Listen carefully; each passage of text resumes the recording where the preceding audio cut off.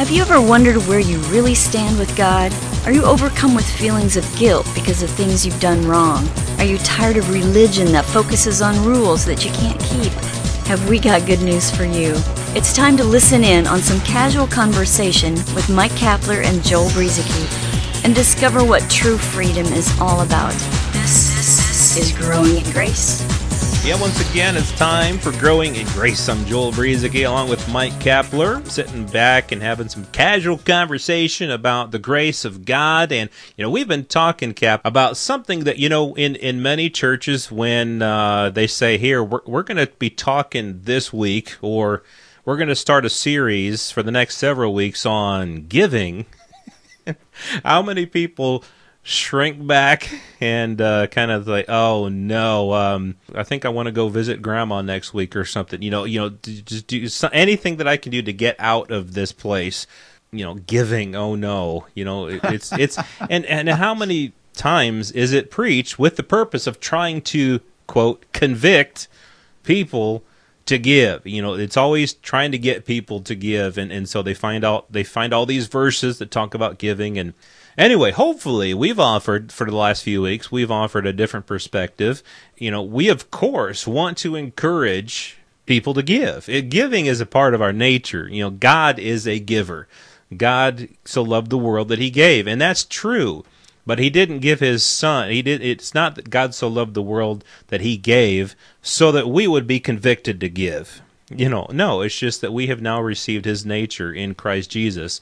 And in various ways, we're all given the ability in one way or another, whether it's financially or whether it's through our time or whether it's through any number of other ways.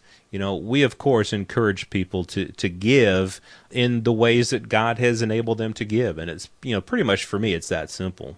Yeah, it's really a shame that people, and I probably have it too, one of those defense mechanisms kicks in on the inside when you hear somebody say, we're going to talk about giving now. It shouldn't be that way. If we were taught the way that God would have intended for us to understand what giving is all about, it would actually be something that's exciting, something to look forward to, something to want to participate in. But you're right, a lot of people have the negative reaction. I even talked to one guy when they were doing a series on giving at his church. He skipped the services and went and bonded with his mother-in-law. That's how bad it can be. Oh, man. That's something that you just don't want people to have to go through. No, so we will, as we talk By the here, way, if my mother-in-law ever hears this, I love you. We will talk more about giving. We're still kind of finishing up some things as we talk about tithing. And Joel, I know that you feel like you could probably go on for weeks and months with this, and who knows where we'll cut this off. But just trying to help people understand the difference between the old covenant way of tithing and what is intended for us now under the new covenant, which is different. And remember, we're under a new and a better covenant.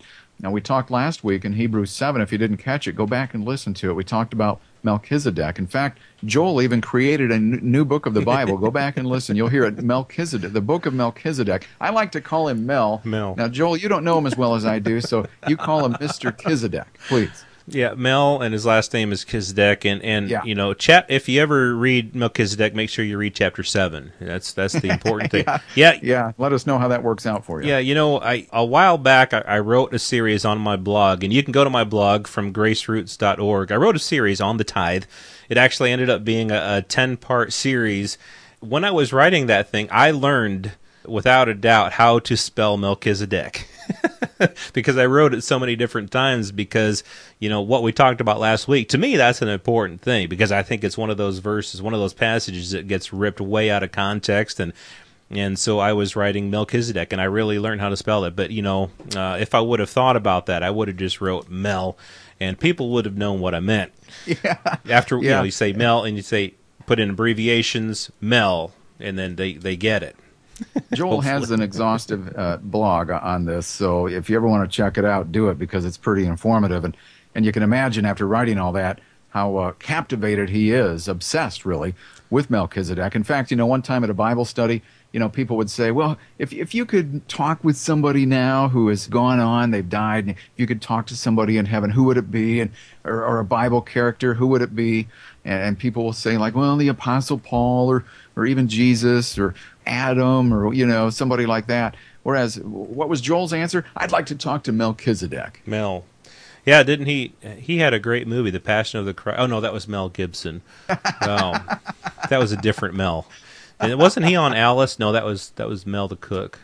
Oh, stop. Man, I'm going way back with some of our listeners. Alice, how did we get on Alice when we're sitting here talking about giving and tithing? I don't know. I don't know how we get into these things. But how about we switch gears?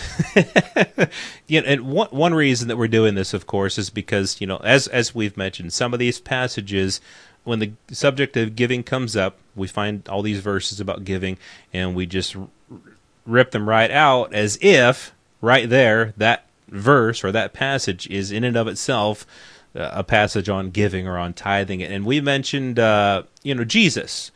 Jesus talked about the tithe. I actually heard somebody, a televangelist one time, he was talking about the tithe, and he was encouraging all his audience to tithe to him. and he said, now Jesus mentioned the tithe. Jesus mentioned the tithe. And so, see, we are meant to tithe. And that's all he said. You know what? There's truth there. He spoke a half truth there, which is really a lie. Jesus did mention the tithe. But let's look at these couple of times when, and they might actually be two accounts of the same story, but I'll just read them real quick here. Luke 11:40. Hey, Joel, before you jump into the red letter edition, one of the reasons why people respond that way is because, people will say, well, tithing isn't really in the New Testament. And then, somebody like this pastor will say, well, it is in the New Testament, and Jesus said it. Again, the new covenant wasn't ratified until after Jesus' death and his resurrection. It didn't start at the beginning of Matthew, even though we have our Bible divided up that way from Old Testament and New Testament.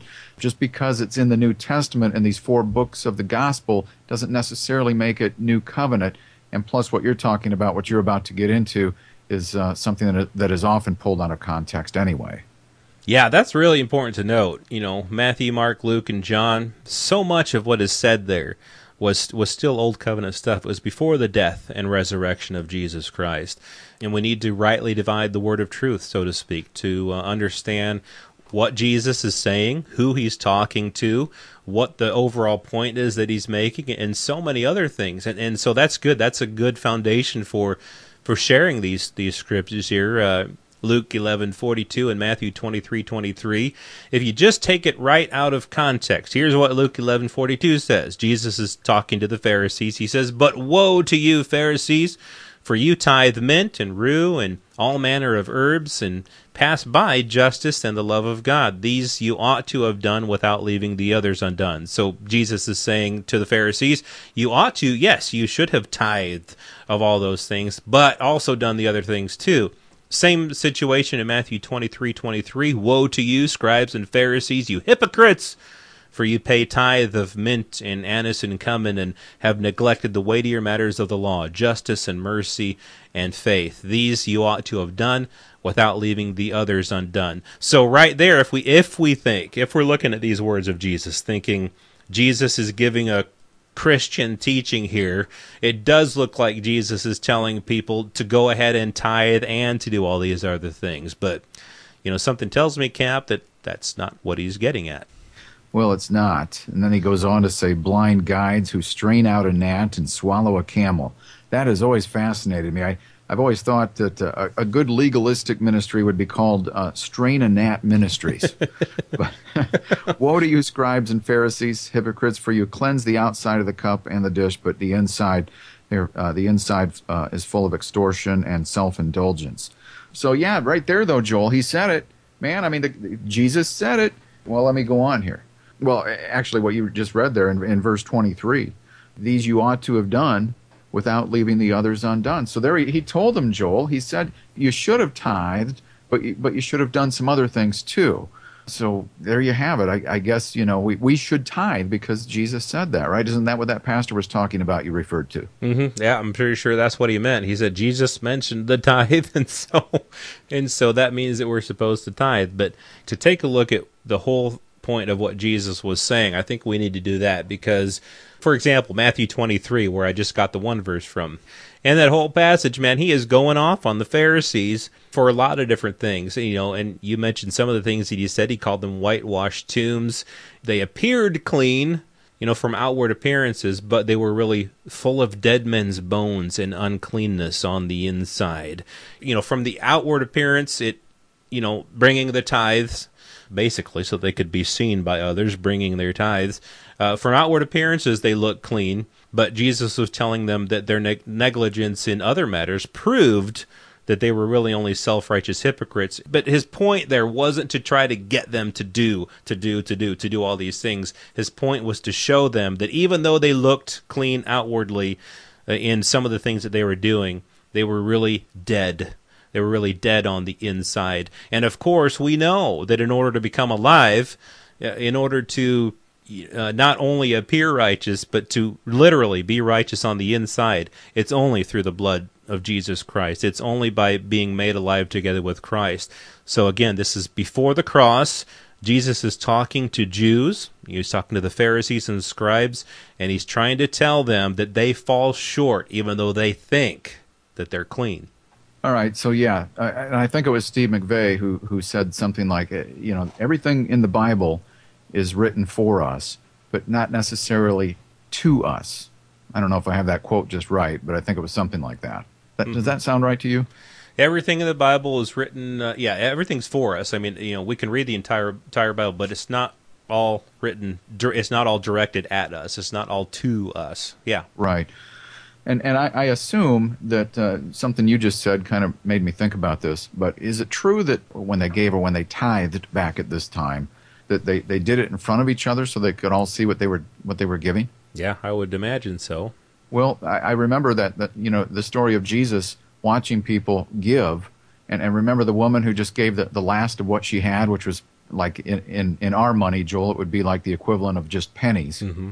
But she gave all that she had. The other thing to keep in mind here as we continue to talk about giving is that God isn't so much moved by the amount. In other words, a guy who has $10 million who gives $500,000 of it, he gives 10% of it or whatever, that doesn't impress God more than the woman who gave all that she had, even though it was just a few cents. It's an attitude of the heart. It's not just so much about the amount, even though that's what we look at, and sometimes we're required to in this world system. But God looks at it from a totally different perspective that I don't think we've caught on to yet.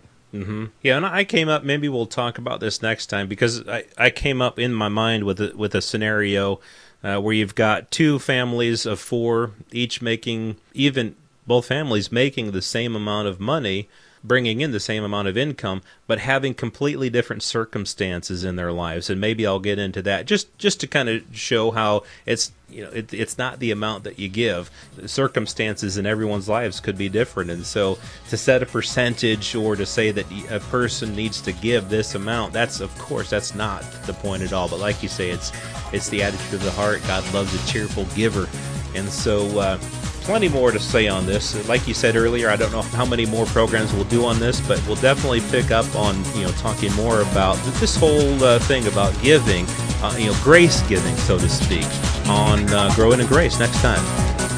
This has been Growing in Grace with Mike Kapler and Joel Brieseke, heard weekly on Grace Walk Internet Radio and other online sources around the world. To access hundreds of past programs, visit graceroots.org.